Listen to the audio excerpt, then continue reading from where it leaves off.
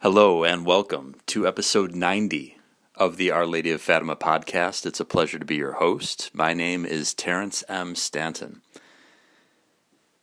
The show is being recorded on Friday, February 4th, 2022, and we are going to take another look at the controversy that played out back in November of 2017 between Kevin Simons and Christopher Ferrara in regards to whether or not the entirety of the third secret of Fatima, or the third part of the great secret, if you'd like to put it that way, has been revealed, or if, as Mr. Ferrara contends, and I wholeheartedly agree with, there is a secret still hidden. The secret still hidden, of course, being the title of his book that was published in 2008.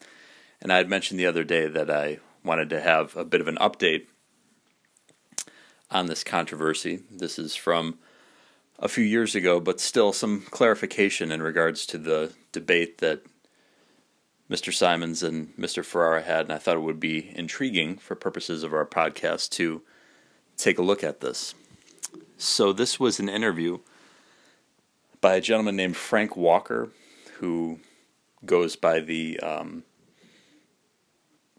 nickname Canon 212, and this website was stumblingblock.org, and the title is Chris Ferrara Fires Back at Desperate Establishment Catholics on Fatima.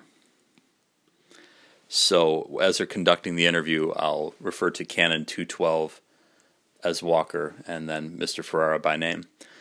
In a recent interview, establishment Catholics make their latest in a long line of dishonest, ham-fisted, and feeble attempts, which have originated from the Vatican on down, to obscure and withhold key truths about the third secret of Fatima. During John Paul II's reign, an apparently truncated, dubious version of the third secret was released, which has aroused immediate suspicion and controversy ever since. Letters and communications from the late visionary Sister Lucia have been scrutinized.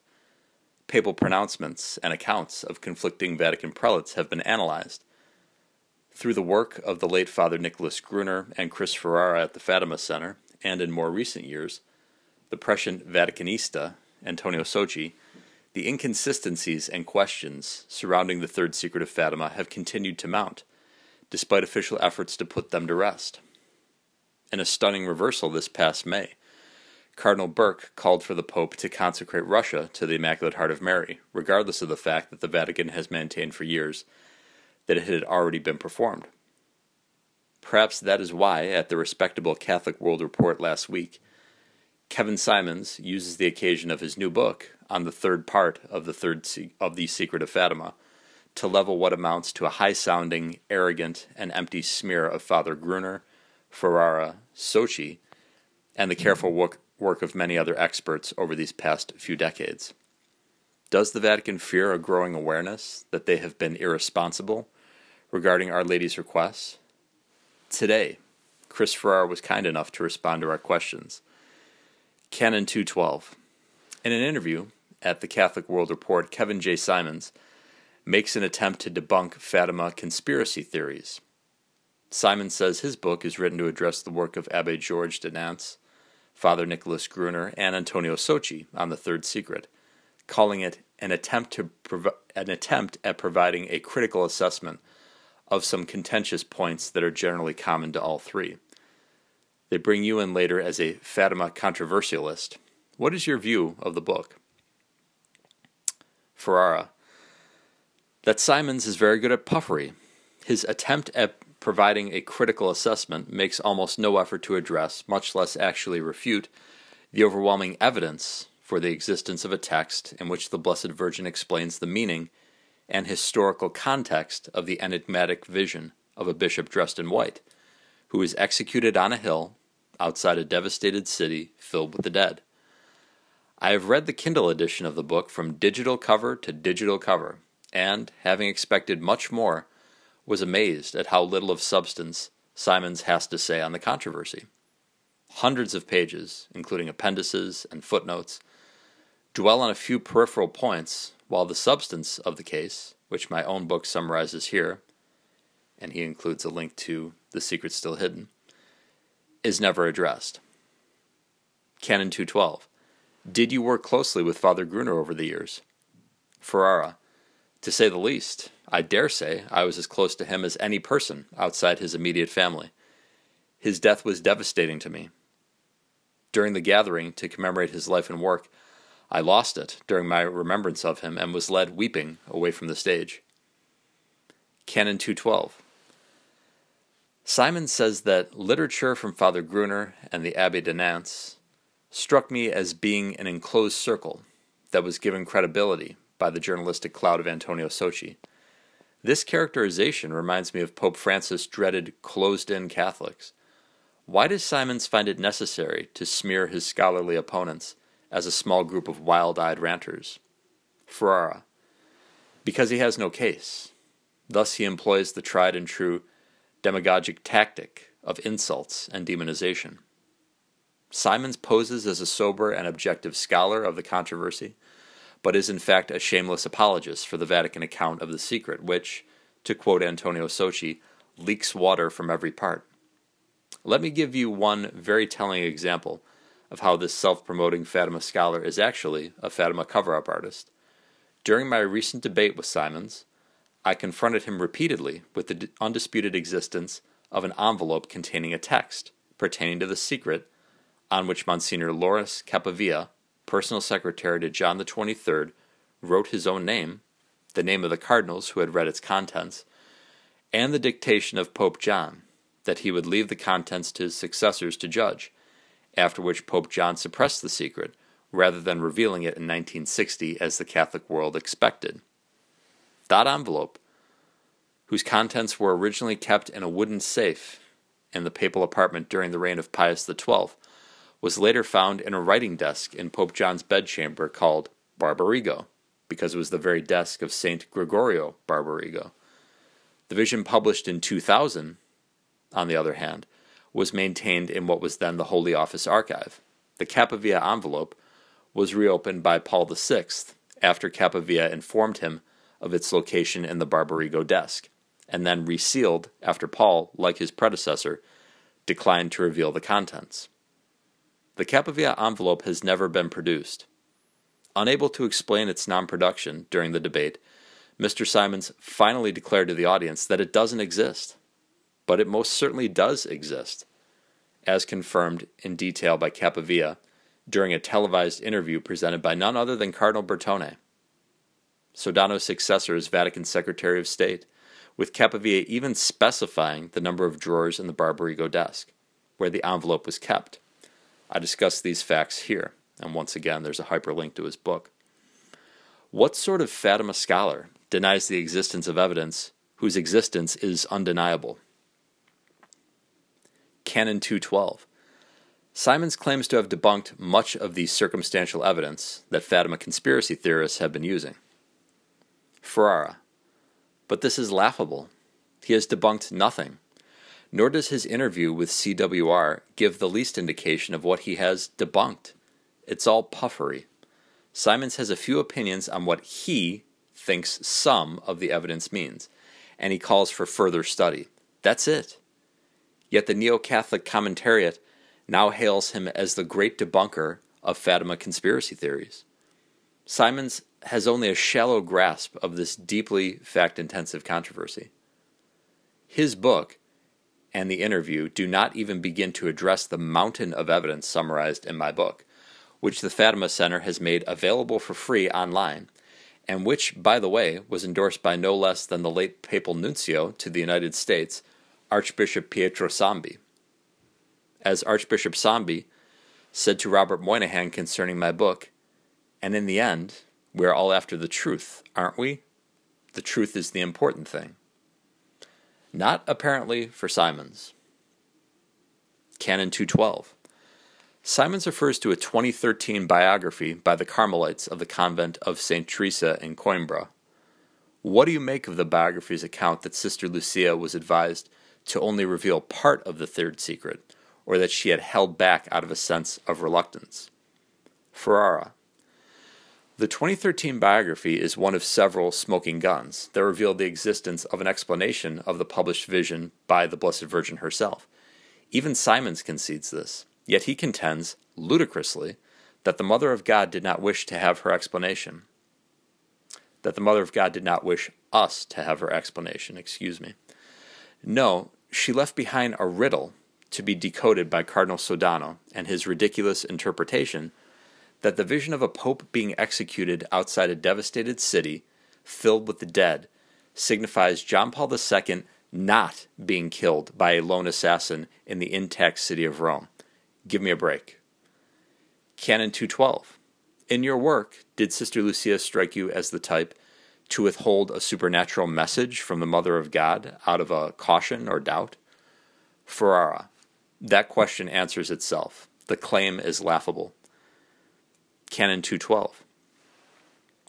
Simons calls Father Gruner's case regarding the third secret arguments made for sensational propaganda of scandal and Vatican intrigue, real cloak and dagger stuff that played upon the sympathies of Catholics. Is this fair? Ferrara. These are the lazy insults of a man without a serious argument, playing to the grandstand. Canon 212. Simons characterizes your thinking this way. Chris prefers the hermeneutic of suspicion and conspiracy with the rhetoric of a lawyer. A theological lens would serve him better. Your comment? Ferrara. More insults in place of reasoned debate, but being a lawyer, I am used to this cheap shot. When you are debating someone without an argument, he can always denounce you for being a lawyer. Boo, hiss. This is about the level of Simon's Fatima scholarship. Canon 212. Have you been in an adversarial posture with the Holy See on Fatima for so long that you have lost objectivity, as Simons maintains? Would an extended agreeable posture clear your mind? Ferrara. Having no real reply to the evidence, Simons piles on the insults, this time by way of amateur psychoanalysis. The papal nuncio to the United States praised my book because it presents a vast quantity of evidence in an orderly and reasonable way. It is Simons who lacks objectivity, as we see, with his absurd attempt to deny the existence of the undeniably existing Cappa Via envelope. Canon 212. Simons maintains that when, in 2010, Pope Benedict stated the third secret concerns realities involving the future of the Church, which are gradually taking shape and becoming evident, sufferings of the Church that come precisely from within the Church, from the sin existing within the Church, which is something that we have always known, but today we are seeing it in a really terrifying way. He really meant only events in the 20th century. Your comment? Ferrara. Just as the Cappa Via envelope doesn't exist because Simons doesn't wish it to exist, the words today and future realities mean, for him, the past. Any nonsensical claim will do when it comes to defending the Vatican's account at all costs, while posing as an objective Fatima scholar. Canon 212. What do you make of the previously unknown, undated letter from Sister Lucia to Paul VI? Does it reflect your understanding of the third secret? Do you doubt its authenticity? Ferrara. Another bit of unintended humor from Simons. He trumpets this letter to Pope Paul, warning of a diabolical revolt in the Church, as if it were some breakthrough discovery by him. For goodness sake, it was on public display in the Sister Lucia Museum in Coimbra, and he got to see only the one page on display. I have no reason to doubt its authenticity. I haven't even seen it. But then it only says what Sister Lucia said to numerous others in oral and written remarks. Moreover, here is yet another bit of evidence for the existence of a text in which Our Lady predicts this diabolical revolt, of which there is no indication whatsoever in the vision of the bishop dressed in white, standing alone. Canon 212. In studying Fatima, Simons calls for humility and openness to God's grace, whereas sensationalism stokes the very distrust of the Church that runs absolutely contrary to the message of Fatima. Ferrara. It is Simons who indulges in sensationalism, presenting himself as the voice of reason in this controversy, contributing nothing of real substance to the debate, while hurling gratuitous insults at people who have done years of serious work he clearly has not taken the trouble to understand in any detail, much less debunk. Read his insult-laden interview with CWR and decide for yourself if it evinces humility. It is always wise to be wary of people who publicly proclaim that other people need to be humble. And thus ends the piece from Stumbling Block. It would only take a few minutes, maybe 5 minutes, I'm not sure exactly how long, for the Pope and all the Catholic bishops of the world to consecrate Russia to the Blessed Mother's Immaculate Heart. Let us continue to pray for that day. Keep praying the rosary every single day. Do your best, if you have it within your power, to make the 5 First Saturdays devotions. Offer up sacrifices for Pope Francis. I would highly recommend checking out the latest edition of Dr. Taylor Marshall's show, in which Pope Francis said some very controversial things which seem to contradict directly church teaching, especially 1943's Mystici Corporis by Pope Pius XII, and also St. Thomas Aquinas in regards to the communion of saints. But like I've said previously with Pope Francis, it's like if you have a wayward family member or a wayward father. You don't condemn him, you pray for him. You continue to love him. That's not to ignore or sweep under the rug the ludicrous and infuriating things that have happened during this pontificate. I'm not going to pretend like they haven't happened. But we're all sinners in need of a Savior. We all need our Lord Jesus Christ. The Pope is the supreme pontiff of the universal church. In effect, he acts as the Lord's prime minister here on earth. So we need to continue to pray for him, offer up sacrifices for him, and also for his successor, who's going to have a gigantic mess to clean up in the church. And we can't really stick this on one person. We have to look in the mirror. I have to look in the mirror and ask myself, what am I doing to build up God's kingdom today? There's always more we can do. We can always be more loving. We can always be more kind. We can always ask God for the grace to open ourselves up more to Him and in what He wants us to do here, because the Lord has a specific will for each one of us.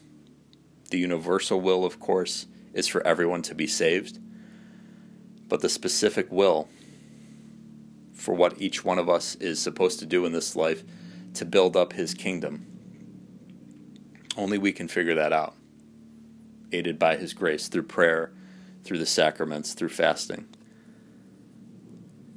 But God has a plan for our lives. He has a beautiful plan for our lives, each and every one of us. We've been seeing in the world rising rates of drug addiction and alcoholism. People are anxious. People are depressed. They're deeply frustrated by what's been going on in the world for the past 2 years. But I say, take heart. We are all here for a reason. We are living through this time in history for a reason. God wants us here. He wants us doing His will right now in the year 2022. And when this is all said and done, whether it's 3 weeks from now, 3 months from now, 3 years from now, or whenever, the consecration is going to happen. We have the promise from Jesus that the consecration will come, but it will be late, when He was talking to Sister Lucy. The Blessed Mother herself said, "In the end, my Immaculate Heart will triumph." So we know who wins. Okay. Jesus, the Blessed Mother, and St. Joseph win. Let's make sure we're on the right side. Let's make sure we're with God and all his angels and saints. The only thing we really have to concern ourselves with is avoiding sin. And when we fall into sin, go to confession as soon as possible. Because the people in the world, the politicians, the various CEOs who are behaving in a tyrannical and ungodly fashion, they're not going to judge us at the end of our lives. Your family members, your friends, they're not going to judge you. Our Lord Jesus Christ is the just judge, and he's going to be your only judge and my only judge when we die. So all we have to concern ourselves with is doing good and avoiding evil. And everything else really doesn't matter. We're going to be measured at the end of our lives on how much we loved Jesus, and how much we loved our neighbor. Let us conclude by honoring Our Lady of Fatima and St. Joseph. In nomine Patris et Filii et Spiritus Sancti. Amen. Ave Maria, gratia plena, Dominus tecum, benedicta tu in mulieribus, et benedictus fructus ventris tui, Iesus. Sancta Maria, Mater Dei, ora pro nobis peccatoribus, nunc et in hora mortis nostrae. Amen. Prayer of St. Alphonsus Liguori for a happy death. St. Joseph, by that assistance which Jesus and Mary gave you at death, I beg you to protect me in a special way at the hour of my death, so that dying assisted by you and the company of Jesus and Mary, I may go to thank you in heaven, and in your company sing God's praises for all eternity. Amen. Virgo potens, ora pro nobis, Sancti Joseph, terra daimonem, ora pro nobis, in nomine Patris et Filii et Spiritus Sancti. Amen. Thank you very kindly for listening to this episode of the Our Lady of Fatima podcast. Once again, it's a pleasure to be your host. My name is Terrence M. Stanton. Please share this podcast with everyone you know. Jesus loves you. Always remember that. Goodbye, and God love you.